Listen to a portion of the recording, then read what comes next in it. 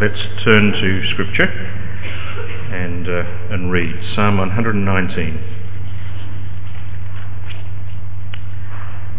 How can a young man keep his way pure? By living according to your word. I seek you with all my heart. Do not let me stray from your commands. I've hidden your word in my heart that I may not sin against you. Praise be to you, O Lord. Teach me your decrees. With my lips I recount all the laws that come from your mouth. I rejoice in following your statutes, as one rejoices in great riches. I will meditate on your precepts and consider your ways. I delight in your decrees. I will not neglect your word. Well, thank you very much for having me, Chris, and for everyone else here. I'm really delighted to be here. It's a great privilege and honour for me to come, and only my second time in Tassie, and I've never been to the north before, so I'm very glad of that opportunity. Sorry. Let's stick this in your pocket. And we're ringing a little bit with the sounds. We probably need to go down a little bit on the sound thing. When Chris rang up, he said what the brief was to come and speak here was to speak on the Bible. And I thought, oh gosh, I teach doctrine, which means that what I do is I tend to put the bits of the Bible together rather than look at different passages. That's what I do at the college. So I thought, well, this is an opportunity to find a piece of the scriptures that I really wanted to get into, and it seemed to me that Psalm 119 certainly in my own Christian life, it's been a neglected part of the Bible. I haven't ever really done any study of it, and yet it's the longest single chapter in the Bible.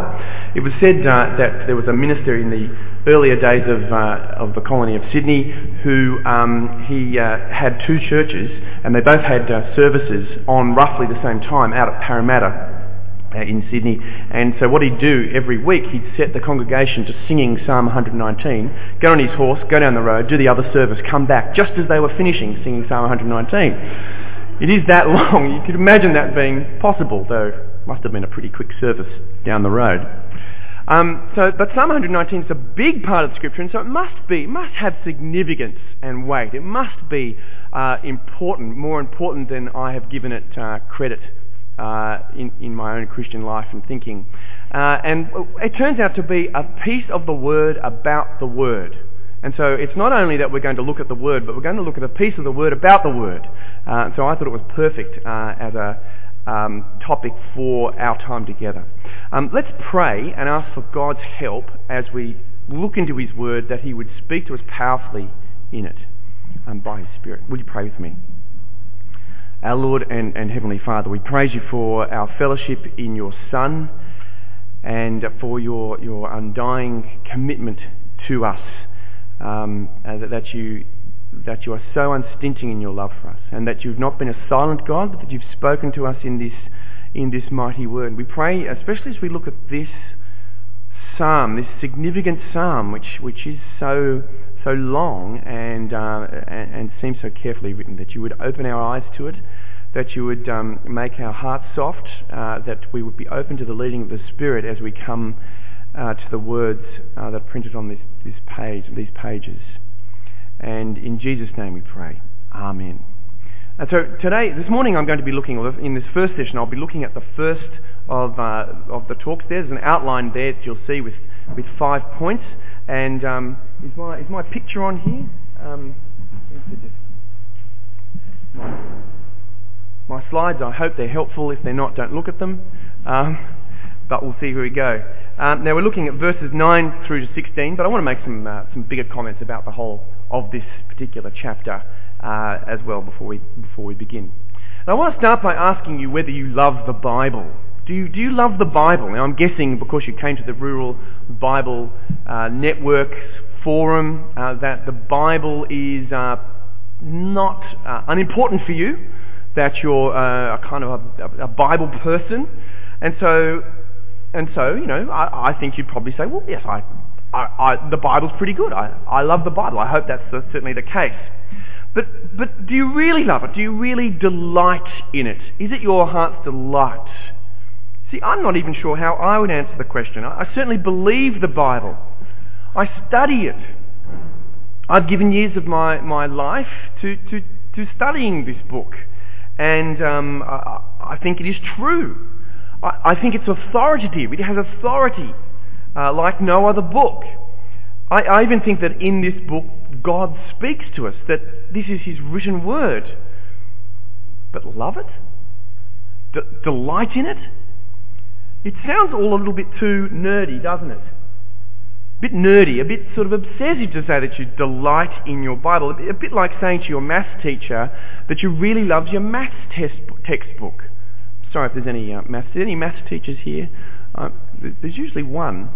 And we really love you if you are here, and maybe you can come to me afterwards privately and say that you're a maths teacher, that's fine. Or perhaps it's like writing a letter to the Department of Treasury saying that, thank you for letting me pay my taxes this year. And I'm looking forward to the opportunity next year. That I really enjoy supporting society in this way. In fact, if there's a way I could pay more tax, I'd love to. Is that delighting in the Bible? It feels a little bit perhaps like this. Now, I don't know what your delight is in. I don't know what your heart's delight is, what people would say about you if they were asked the question, what does he or she really delight in? It might be that you delight, and I hope you do, delight in your children and in your spouse, if you have one. In your work, you might delight in your work. Perhaps that's that sort of feature of your life, or your passion for a sport or a hobby. Or it might be that your heart sings when you remember a certain possession that you own, that Ford or Holden. Sorry if I've got the wrong one and said in the wrong order there, but that might be your heart's delight. Or maybe it's a house or a holiday house or some other possession that you own, or even something much less expensive than that, something in which you delight. To love something, we know, is that you give your instinctive attention to it. You don't actually have to be encouraged to do so, do you? You're kind of just drawn to it. When you delight in something, you think about it. You don't need to think about delighting in it. You just think about the thing. It becomes almost a part of you, doesn't it? People who know you know that it's your delight because it shapes your waking moments, because you're always giving your attention to it. Perhaps it's irritating to think that you do this. Your direction in life too, it's governed by what you delight in. It's your whole being is somehow taken over with it. For my grandfather, he was a great Christian man, but his great passion really was golf. I don't know if there's any golfers here. In fact, probably if you are a passionate golfer, you're not here, you're playing golf. Even possibly in your mind at the moment you're playing golf. But this was my grandfather's great hobby and passion. He was a printer by trade. And there was nothing in which he would not do for his children, for my father and his brothers. And he was a devoted family man and a member of the Liberal Party. That was one of the things he did. But it was really golf. It was really golf that really mattered to him. He quite liked his grandchildren too, but I think really, if you could combine the two, that was great. And so one day I was invited to caddy for him. This is perfect. I could kind of share in his delight while he played at the age of 76 after a hip operation for the C-grade championship of Moore Park Golf Course, right in Sydney. He was never very good, actually. He had a handicap in the 20s. He never really was very successful, but it was his delight. I remember seeing the delight on his face, just the instinctive delight, as he completely whopped the other guy and won the C-grade championship at the age of 76. The crowning triumph of his entire life, it seemed, to him. The delight was on his face. It was instinctive. But to have that kind of pleasure in the Bible, could you? Feels a little intense, doesn't it? But for the guy who wrote this book, for this psalm, I should say, who wrote Psalm 119, there's no question. There's no question about really cooks his breakfast, what really boils his coffee, what really gets him up in the morning. It's the Word of God. It's not just that he likes it. It's not just that he thinks it's true. It's not just that he's sort of sitting under its authority. He is fascinated and devoted to it. He delights in it. For one thing, he keeps on telling us over and over how much his heart delights. He delights in the law of God, he says. Throughout the psalm he says this. In Psalm 16, In verse 16, in verse 24, in verse 35, in verse 47, in verse 70, in verse 77, in verse 92, verse 143. And just in case you hadn't got it the first 9 times or however many it was, in verse 174 he tells us that he delights in the law of God. But that's not all. A closer look at this psalm will show us that he's really constructed it in a loving, devoted way, which it's almost like a master craftsman paying close attention, a cabinet maker perhaps, building expertly and paying attention to a fine piece of furniture in the minutest of details. It's this wonderfully constructed love song to the Word of God. It's long, but just because it's long doesn't mean it's not beautiful and intricate in the details. It's a carefully made tapestry, if you like. And I'm afraid this is the only tapestry I could find on the internet. But it's a carefully made. If you look up closely, you know, one of those tapestries, if you look back, you can see this fine picture, this remarkable picture, and maybe it's enormous. But if you look up closely, you can see that each detail is lovingly and carefully done. And that is so with this very, very long psalm. Look more closely and you can see the fine handiwork that's gone into it. Well, what do I mean by that? Well, the first thing is that this psalm is an acrostic poem. An acrostic poem. What does that mean? It means that each section of the psalm begins with a letter in alphabetical order of the Hebrew alphabet. You can see that laid out in the NIV does this, and I think the ESV and the other versions of the Bible do this too. You can see that they've got a heading before each little 7 or 8 verse section, and they've even, in my NIV, they've even typed for us the Hebrew letter, and you can see that each section has an alphabetical title to it. Aleph is the Hebrew word for a Hebrew word for the first letter of the alphabet, A. It's kind of handy, it sounds like alpha. And likewise B, Beit, that's the one we're going to look at today. Helpfully for us, A and B in the same order. And then, unfortunately, it breaks pattern then, and the third one is Gimel. That's the letter for G, and so on, all the way through to the end of the Hebrew alphabet. But that's not all. It's not just that he's given them a title. It's that each verse, get this, each verse of each section begins with the right letter. So it'd be an incredible achievement to do that in English, to translate that rightly, wouldn't it? But each letter begins with each verse of each section begins with the same letter of the Hebrew alphabet. It kind of has a Dr. Seussy feel, I think. I wouldn't like to... There's the Hebrew alphabet for you, in case. It goes from right to left, of course. I used to know that once. And that's the letter we're looking at today, the letter Beit, or the letter for B. And there's Dr. Seuss, just in case you didn't get that. It's kind of like a Dr. Seuss, you know, A is for alpha, A is for apple, and blah, blah, blah. But it's more grown-up than that. It's not as childish sounding as that. It's a very clever piece of poetry, an acrostic poem beginning in alphabetical order, and then each line beginning with the right letter in succession. But another thing about this psalm is, if that's not enough, he's got 8 special words that he plays with all through the psalm. Words. What do I mean by words? Well, these are words that have to do with the Word. Words that have to do with the Word. And these are how the NIV has translated these words, and this is how they are, and you'll see how he does it in a minute. Laws, statutes, precepts, decrees, commands, laws plural, word, and promise. 8 words. And what does he do? In each verse, in almost every verse, one of these words appears. Of all 176 verses, or however many it is, at least one of these words appears every time. And you can see that in this section, entitled Beit, after the Hebrew letter for B, from verse 9, each verse has one of the words. Can you see them? In verse 9, it's word. In verse 10, commands. In verse 11, word. In verse 12, decrees. In verse 13, laws. In verse 14, statutes. In verse 15, precepts. In verse 16, decrees. So what he does, and this is even more clever, in almost every section he manages to squeeze all 8 of the words. So he shuffles through the whole deck of words every time he kind of starts a new section, starting with the same letter and then shuffling through these words over and over. It's like a pattern of colours repeating over and over in case we don't get the point that he really, really loves what? The Word of God, right?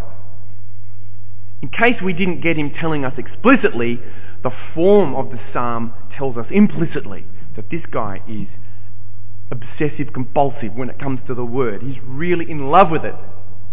He's obsessed by it. It's a virtuoso performance, isn't it? But it's not just a case of him showing off. It's not just a kind of technical piece of expertise that we're all supposed to go, wow, what a great clever poet you are. I think it's just that he's really, it's not meant to draw attention to him. I mean, he doesn't even tell us his name here. This guy just really, really loves the Word of God. He shows it to us. He wants us to slow down. He wants us to take it in. He wants us to share with him this burning delight with the Word of God.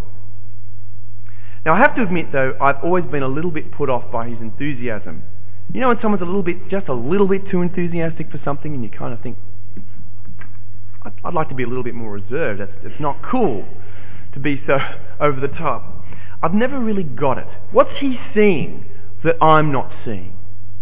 What's he seeing that perhaps we're not seeing? I think it's partly the use of the English word law. That's put me off, and I think it seems strange to us all. What do you think of when you think of law or laws? Well, I tend to think of parking police and school principals. Sorry, are there any school principals here? We love you, really, we do. And rugby referees, or umpires in the case of, I realise that I've gone across state borders here, but rugby referees are spoiling the game by blowing the whistle all the time. Do you have the same problem in AFL with umpires? They're officious, upholding the laws, stopping everyone from having fun. For us, laws define our limits. They're the frames around our lives. They are fetters to our freedom. They're shackles on us. But the word law, or Torah, in the Old Testament, has a far richer and more positive meaning than that. It doesn't just mean the rules. It doesn't just mean the kind of expression of God's killjoy nature that he wants us to not have the pleasure that is our due. The law means, in the Bible, the whole record of God's dealing with his people. It means how he sought them out to be his people in the first place. For the psalmist, he wouldn't have just thought of the Ten Commandments and what have you. He would have thought of the whole period of the Exodus, the whole time when they weren't a period, they were a people, they were a slave people in Egypt, nobodies. And God pulled them out of Egypt, saved them remarkably, graciously, without them doing anything, or without them having any call on him, without them deserving it in any way, and established them as a people in the promised land. Brought them to Mount Sinai and made there a covenant with them and gave him their law, telling them how they were to respond, how he was going to live with them and how they were going to live with him. He called them to obey, not so that he would save them. He called them to obey because he had saved them. He called them to obey because now they were going to live out, to express the reality of their life together with God. These words, which we write, they're laws, but they are words of grace. They are words of command because, first of all, they are words of promise, because they are words of redemption and salvation, and then they are words of command. I had a picture of Mount Sinai I was going to show you just to kind of, there you go. Hospitable environment, right? That's where God gave the law. But this was a gracious moment, a moment in which God expressed his tender, loving care, his loving kindness, his steadfast love to his commitment to his own promises, and his love for his people at that moment. So when he thinks law, he doesn't think referees, he doesn't think parking police. He thinks the gracious, loving kindness of God himself the Redeemer God. And so the word in the heart, he says, has power to keep us walking in God's way. So I want to take you now to the text that we're going to look at for this first session, having kind of introduced the psalm. Now we're not doing all 24 sections of the psalm. I'm sorry. I offered to Chris that I could speak 24 times this weekend. He strangely refused, but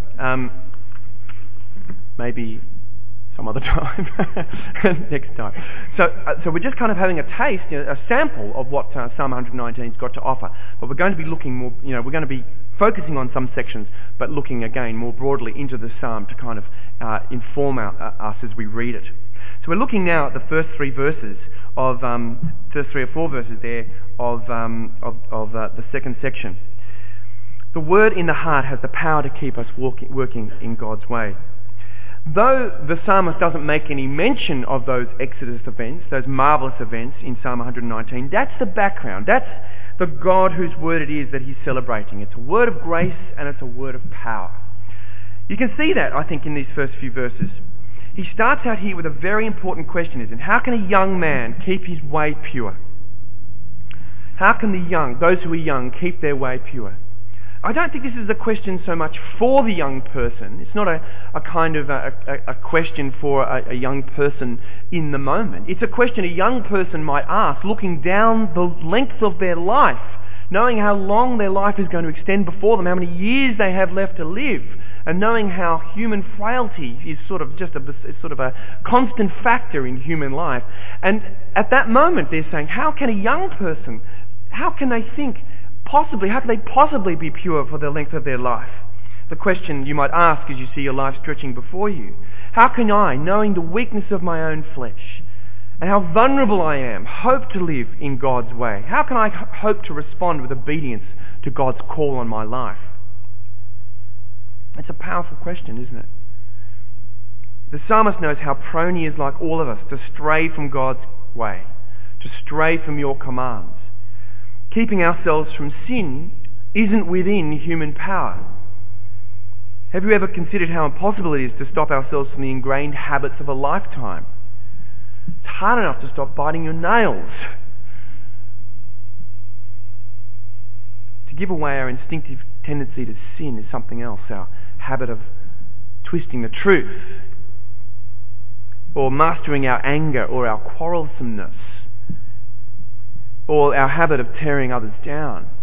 How can we possibly hope to conquer those, to keep our way pure when we know our vulnerability, how deeply our habits stick to us? And so the psalmist says, look, I seek you with all my heart. That's verse 10, isn't it? But he knows too that he can only do that.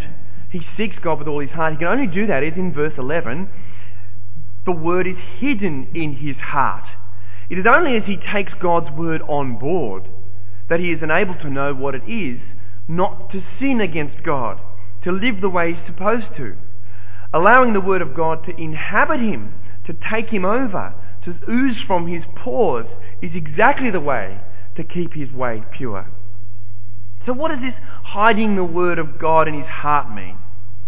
Now it means far more than just knowing the right answers in your local Bible trivia night, right? Being able to answer really well in a Bible quiz. Now I'm a minister's son, and so like most ministers' son, I think I know everything. Or I grew up thinking I knew everything, right? About the Bible. And I could answer rightly in many Bible quizzes. You know, I was a kind of a person who was a real pain to my scripture teachers and my Sunday school teachers, because I knew what the right answer was, but I didn't really know it in a heartfelt way. I knew the right answer self-righteously. I knew the right answer so that I could point at other people and say, well, they're not doing the right thing.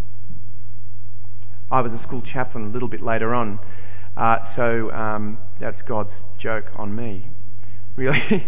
And there were lots of ministers' kids in my school. I remember meeting with a missionary's daughter.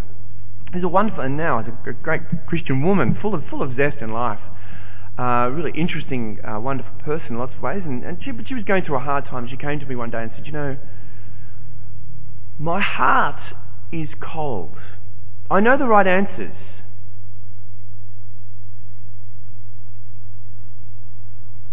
but my heart is cold. My heart is cold. I don't think her heart is cold now. But you see, your heart is a way of speaking about your intentions and your desires, your very person. The things you want and long for. And so hiding the Word of God in your heart means letting that Word not just into your head, but into your very being. If you won the Christian Studies prize at school, so what?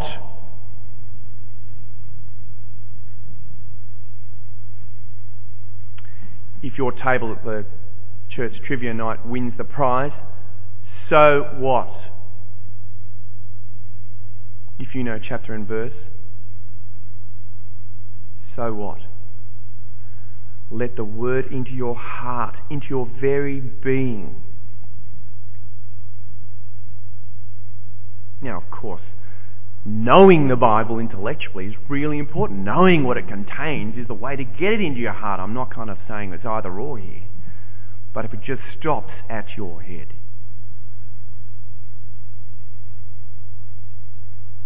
then you've missed the point. There's something, though, we need to add to this picture.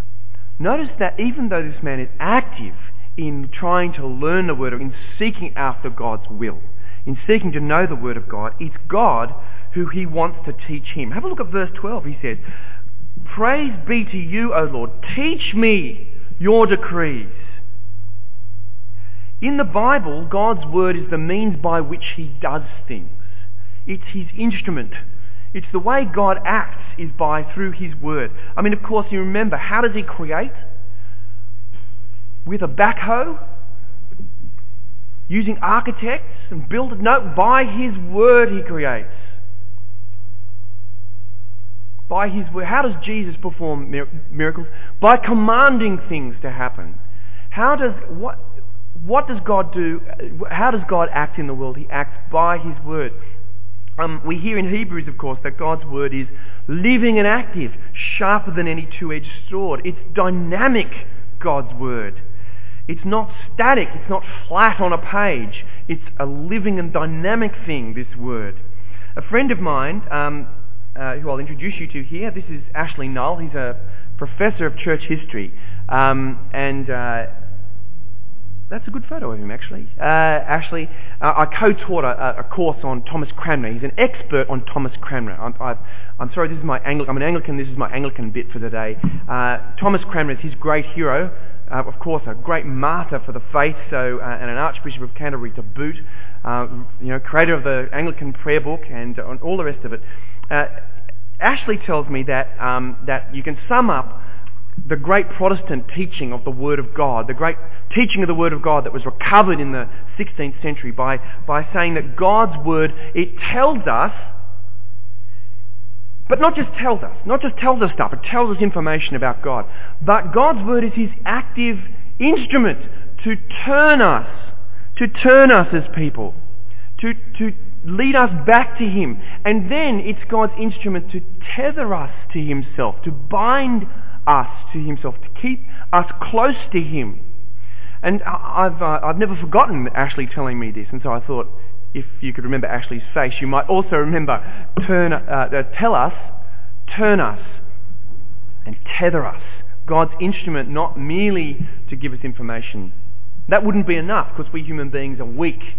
Our instrument to show us that we're sinful, and then to turn us to himself. But in one sense, that's not enough either. It's his instrument to bring us into his very family, to make us, so he will be our God and we will be his people. In his words, you see, we actually encounter him. We actually meet God himself, and God works in us as we read it, changing us to be more like him and binding us to himself, being close to us. It's powerful, this Word. And you can begin to see why this guy loves it so much, because it isn't a set of rules that he can't ever keep. In this Word, he finds not only a mirror to show him what he's really like and show him how much he needs God's help, but he finds the power to turn him to God, to turn his life around and to bind him to God, to keep him walking God's way. How can a man keep his way pure? How can someone live a life that is pure? By the Word of God living in them, because it's God's active power to change and transform and keep us in his hand. I think sometimes we read God's Word a little bit as if it's a word of condemnation. We read it as if it only has that first function to sort of show us how bad we are. I have to say, Christians have a tendency to enjoy feeling bad sometimes. As a preacher, I don't know if any other preachers here have had this experience, but the sermons you get the most applause for are the ones where you tell people how bad they are. So, you know, if I remember this, I preached a sermon, sort of really hitting my congregation when I was a pastor in a congregation, really hitting my congregation for some apparent sins I thought were necessary to address, and I wouldn't hold back from doing that. I think that was an important thing. But at the door, you get the warm handshake. That was the best sermon you've done all year. Thank you, thank you. I feel terrible. That's a necessary thing we need to do. We need to hear hard words, and God's Word gives us hard words. But God's Word is a word of grace. It's a word which should produce in us joy and relief and delight. It's God's Word telling us that he is close to us and that he is powerful and mighty to save. So next time your preacher preaches a sermon that's actually good news, say, that was the best. I'm delighted. I'm relieved. I'm overjoyed. Encourage them.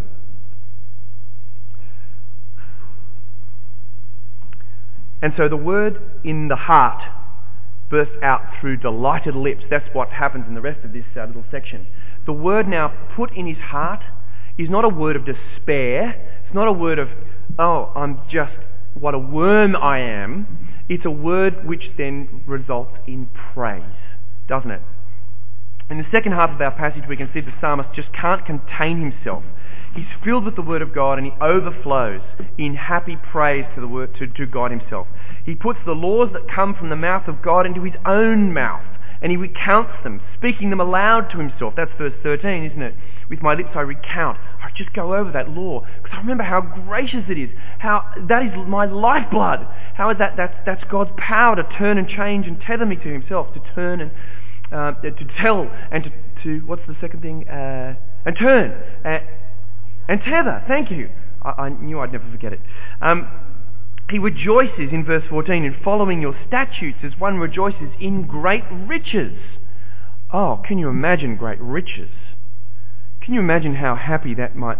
I mean, I think sometimes we comfort ourselves saying the rich aren't they're not very happy. But I don't really believe that. Don't you wish sometimes that you had some relative you'd never met who would finally die and then leave you a lot of money? And off it'd be you'd delight, wouldn't you? Your worries would be over. You could be generous and popular. You could really have the pleasures you need to have, that life affords. You could pay off the loan that's hanging over you like the sword of Damocles. I just took out a loan about 3 months ago. And interest rates have gone up. I now understand how the rest of Australia lives, having avoided this terrible fate. Delight in riches. Be free. That's nothing. He says, I delight in the Word of God like that, with that kind of freedom and pleasure and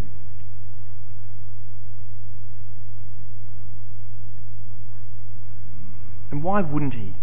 Knowing that these words contain not condemnation, but life. Now the word meditate in verse 15 distracts us a little bit because I think this is what we think when we think meditate. Is this what you think? That's not me, by the way. But we are used to associating the word meditate with Eastern practice, with sort of Eastern religion. And what you do when you meditate in Eastern religion, of course, is you clear your mind of thoughts, right, don't you? You contemplate the sound of one hand clapping, which is something like that, I think, or a tree that falls in the forest when no one's hearing it, or you use a mantra, don't you? A word like Om, which is only a word in that it's not a word. It's a word designed to clear your mind of words, to make you non-verbal, because the power of the creation, or the power of the word, the divinity is only its contact. We're distracted by words, and we need to contact divine things by clearing away words, because God in that system speaks wordlessly. In biblical faith, there is certainly a room for solitary contemplation, solitary prayer and solitary contemplation. But in the Bible, meditation is an inescapably verbal thing. It's meditating on the Word. That is the biblical practice. It's staring at the words of God. It's always a matter of relating to the Word of God, since that's how God chooses to relate to us. It's a spirituality, yes, of the Word. Are you a spiritual person? If you read the Bible, you're deeply, in fact, truly spiritual. If the Bible is hidden in the Word of God is hidden in your heart, you are truly spiritual. If you are full with the words of God, and the words of God pour through you and are on your lips, you are spiritual. That's how God chooses to relate to us. It focuses on this text and what it says. If God's revealed to us in words, then the way to know Him and to be known by Him is not to rid yourself of words. That's to hide from God. That's to ignore God. That's to avoid God. But rather to immerse yourself in these words. If these words have a divine origin, if they come from the mouth of God, then to know God is to know these words. And to know them deeply is to know God Himself deeply. And what our ancient poet does is to read these words aloud to himself. Now, truth be told, you know the practice you and I have of reading silently? This is relatively modern. In medieval libraries, that's as close as I could come to a medieval library. But in medieval libraries, they were very noisy places, because people, when they had to read aloud. They'd never thought of reading silently. And so when he reads, he's of course talking about putting the words of God on his lips. There's something we miss by not doing this, actually. We miss the fact that when he does this, when he puts these words on his lips, he's not just absorbing them, he's repeating them and making them his words. He's making God's words the words that are his own. When we sing or read or recite the words of God, the words in a sense become part of us, don't they? Now, they're not magic formulas. They're not like Wingardium Leviosa, which is from... Thank you. Well, fine literary allusion there. When we say them, they're not magic spells, right? But when we say these words, even if they're only to ourselves, they are powerful and effective. These words can so possess us so that they become our words. I'm not saying one has to recite them aloud like he does, but it's certainly interesting to note that his practice of taking the word in involves him breathing them out again, reciting them, and knowing them so much that they are then the words that are on his lips, speaking the words of God. It's as if the words of God become the script and his life the play. And so he now knows, he now has a script for his life, doesn't he? He now has words which will give him an orientation, a way to live, things to think, knowledge of the world. And those words provide him with those things. It's a shame that we don't do more scripture memorizing anymore. I think memorization has kind of fallen out of the educational system, partly for good reason. There's Google, right? So Wikipedia, you kind of that everything in Wikipedia is true, of course. It isn't. Okay. I'll do more research then. Right, but so we do, in one sense, have memory machines, so we don't need to memorize things as well. But memorization does really help us ingest texts, and especially texts like this text, the Word of God, which is powerful to change us. And when when in my pastoral ministry, I ran Bible study groups, and I thought that memorization of parts of the New Testament in particular was a feature of what we did at Bible study. We spent 15 minutes kind of reciting, trying to learn great parts of the New Testament like Philippians 2, Colossians 1, those great hymns of the New Testament, so that they would be there for us. Of course, if you've done that, you'll be surprised how in times of trouble and reflection, and how in moments of your life these words will come back. It's why too that the songwriters among us must continue to keep writing great songs which put the words of Scripture into music and get them into our heads, so that the Word of God will dwell among us richly as we sing psalms and hymns and spiritual songs. I think that's kind of what's meant there, right? We'll have that rich indwelling of the Word of God, and music is such a wonderful instrument that we can use to do that. And I think of many passages of Scripture I know because people have put them to music. Even sometimes the music didn't quite fit the words, but I've still got those words. Romans 8, Philippians 2, again. I can recall them because of music. Those are side comments about how we might go away, some way to getting that word hidden in our heart, that we might delight and we might burst out with joy as this psalmist does. And so, can these words of the psalm become our words? Can we sing with him? Can we see where he's coming from? Can you see, perhaps, where he's coming from? We do live in very different circumstances to this psalmist, don't we? But we do have the same God who speaks. For him, the Word of God meant the Bible that he had, which was the first 5 books of our Bible. But even from them, he knew God as a God who promises and commands, a God whose word is powerful to create and powerful to redeem, a gracious and merciful God, slow to anger and abounding in steadfast love, as he declared himself and revealed himself to be. Now, of course, we know this reality in 3D, don't we? In the past, says the author to Hebrews, we had the prophets, we had the law, but now we have the radiance of God's being, Jesus Christ himself, the Son of God, in the flesh. We know from him not only that God is holy and righteous and takes our sin very seriously, but we know from him also that God is merciful and kind and will in him forgive us our sins and lead us into all kinds of acts of righteousness.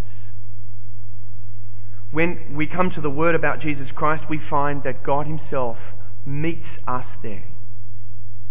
And so even more than this nerdy, obsessive psalmist, we have reason to be nerdy and obsessive like him, to delight in the Word of God. For to delight in the Word of God is to delight in God's mercy and grace to us in Jesus Christ. So how can we learn to love the Bible like this guy loves the Bible? Well, I think first of all, and most importantly, we need to remember the remarkable benefits we have from this book. And that's what I've been trying really to get through today, is we just need to remember what a source of great benefit this book is. It's our lifeline. It's our blessing. We have in it an insight into the mind of our Creator. Think about that. We have an insight into reality itself in this book. We have in it his means of telling us, of turning us, and tethering us to himself. We have no other lifeblood than we find in its pages, no better guidance. We can't live on bread alone, but in fact we need the Word of God, don't we? And here we have it. How could we ignore it? How could the Bible be so quiet in our lives? How could our churches wander so far from the Scriptures? How could our church meetings be so bereft of the reading of the Scriptures? I speak now of the churches I know in Sydney, where evangelical churches, where the Bible is authoritative, and we get merely a tiny little reading of it and a 50-minute sermon on it. I'd rather have a longer reading. Let's have more readings. Let's hear the Word of God in our churches. Let's have it in our lives. Not because it's a word of condemnation against us, but because it's our very lifeblood. When we turn from it, we commit suicide. We so often live on a thin, pasty gruel, not realising there's a gourmet banquet laid out for us if only we would take and eat. And we complain about it or resent somehow the gift we've been given in it. We need to remember the benefits, the remarkable benefits we have in this word of God. But secondly, it is right to have habits and practices, to develop the habits and practices that help this affair along, this love affair you have with the Bible. I think this is true with being in love. If you're a married person, you need to nurture your marriage. You need to practice love, don't you? You need to kind of, husbands, need to go out on dates and things, right? You need to spend time together and put down the newspaper and cultivate. You need to allow your heart to grow in love, don't you? It's not merely an instinctual thing. It has, of course, an instinctual aspect to it, but you know you love this person. Now practice, cultivate that love. Certainly here we need to do the same thing. It's right for us to cultivate the habits that will help us to fall in love and delight in the Word of God just as this psalmist does, so that we too can burst out in instinctive joy, in delight in this Word. Make it a part of us. So we're rightly afraid of a dry legalism, right? We're rightly afraid of a sort of a kind of have-to mentality when it comes to reading the Bible. Reading the Bible might trap us into thinking we're justified by reading the Bible, that it's reading the Bible that makes us right with God in some way. But that shouldn't put us off.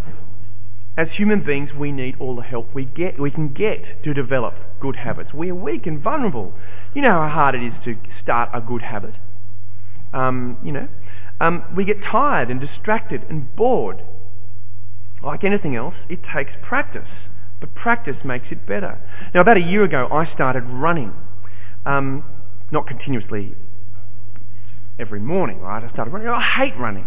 I remember at first running, we ran about 3 kilometres in half an hour, which is no great pace, a friend of mine, and it felt like I was going to die at the end. I thought I'd inhaled half the smog of Sydney. That's a lot. And it was horrible. But we kept on, and partly the thing was I did it with a mate, right? 6 o'clock in the morning, off we go half an hour. Then one Sunday morning before church, I got up and I had a run, and it started to feel good. How weird is that? It felt magnificent. And now we run with pleasure all the time. It's a pleasurable activity. And we run 10 kilometres. And I did a half marathon. I never would have thought of that. Cultivating the habit took persistence, not for as long as I thought it would. It took a friend to keep me accountable. But then the rewards flowed. And now you can't stop me.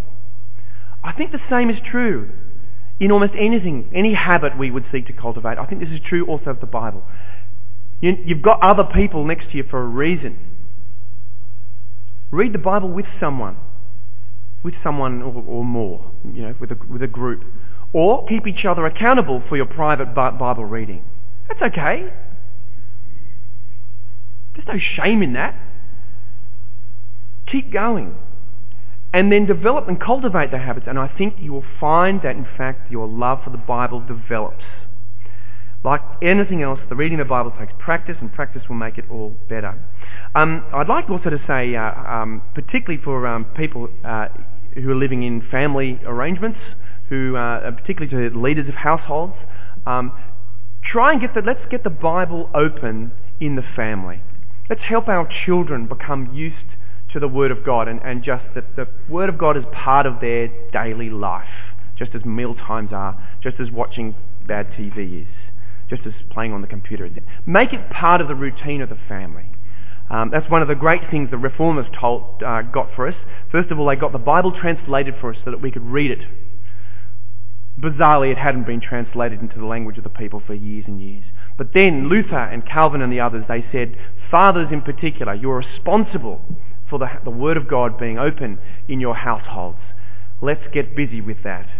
And they helped and encouraged people to do that. And I think that's a wonderful example for us of how the Word of God would not just soak into us individually, but soak into us at the family level, as well as in our church lives too. Now, Chris, would people like to ask questions or make some comments at that point? Have we got time for a little bit of that? And then I'll pray at the end. Yeah. So perhaps you could share some received wisdom on that, ask some questions, make some comments, share personal testimony, etc. Love to hear from you.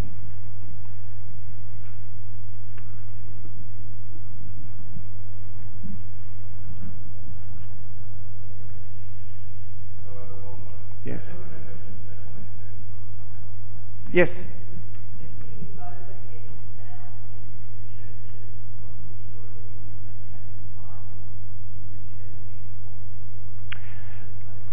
Yeah, well, again, we're at the level of practicality here, so in one sense, there's not a right or wrong answer, but there's wise and unwise answers, isn't there? The question is, with overheads in church, what's the role of the Bible in the pew?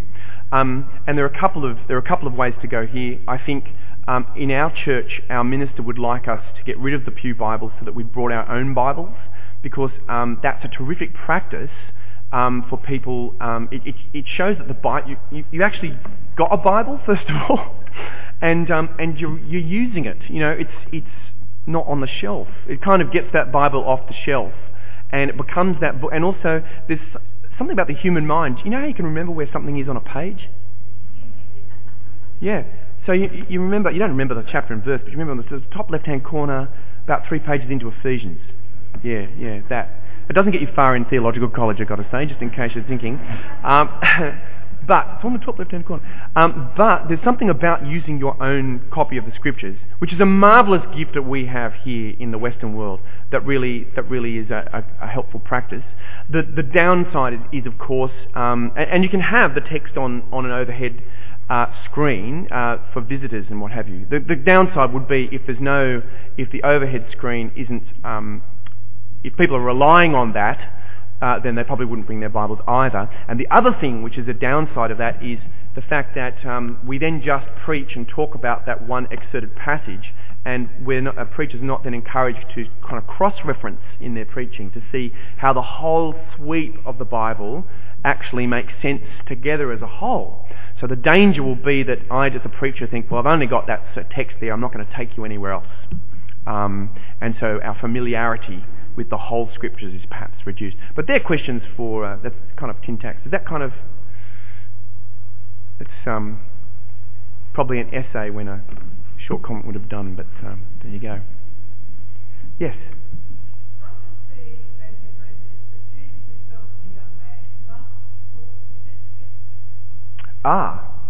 Yeah, go on.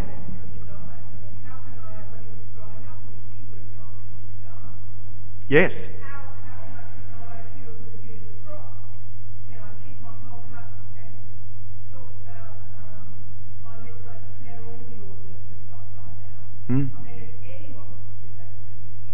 Yes. Yeah.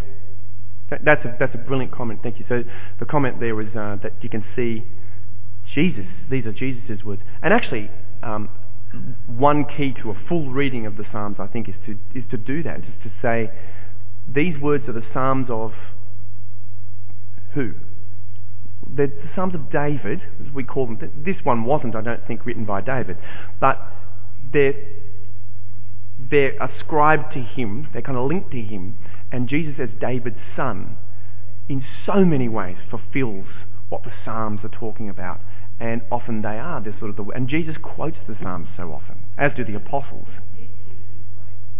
Yeah, and indeed, yeah. Well, in the temptation scenes, of course. How do you answer the devil? Muscles?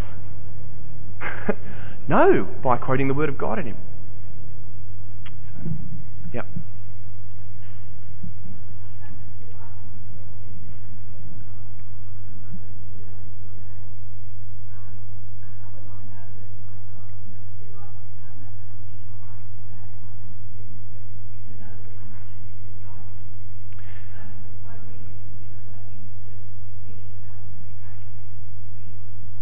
Yes, so the question is, how do I know when I'm delighting enough in the Word of God?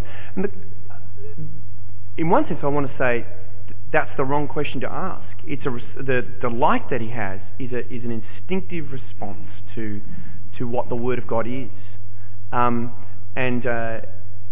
there's no rule given to us in Scripture about how much Scripture you are to read and how often you are to read the Bible.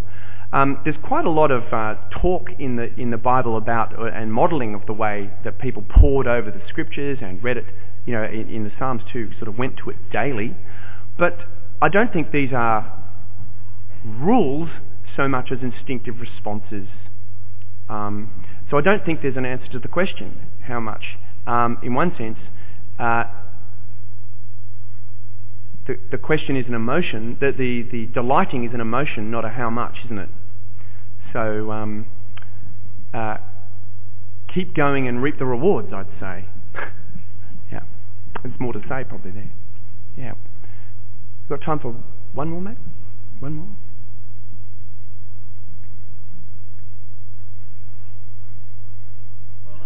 Yes.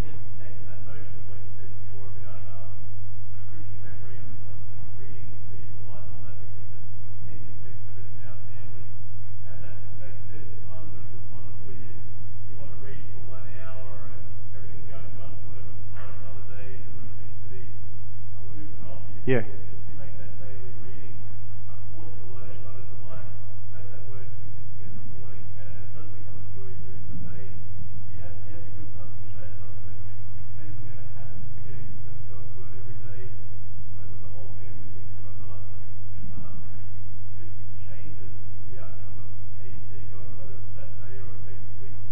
Yes.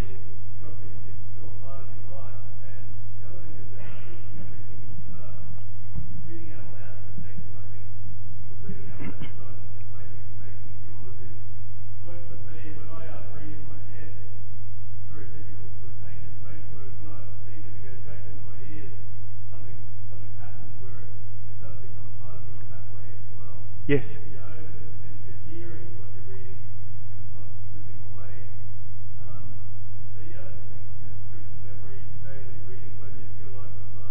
Yeah.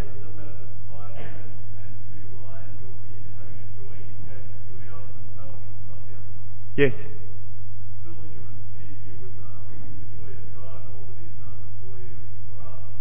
Yeah.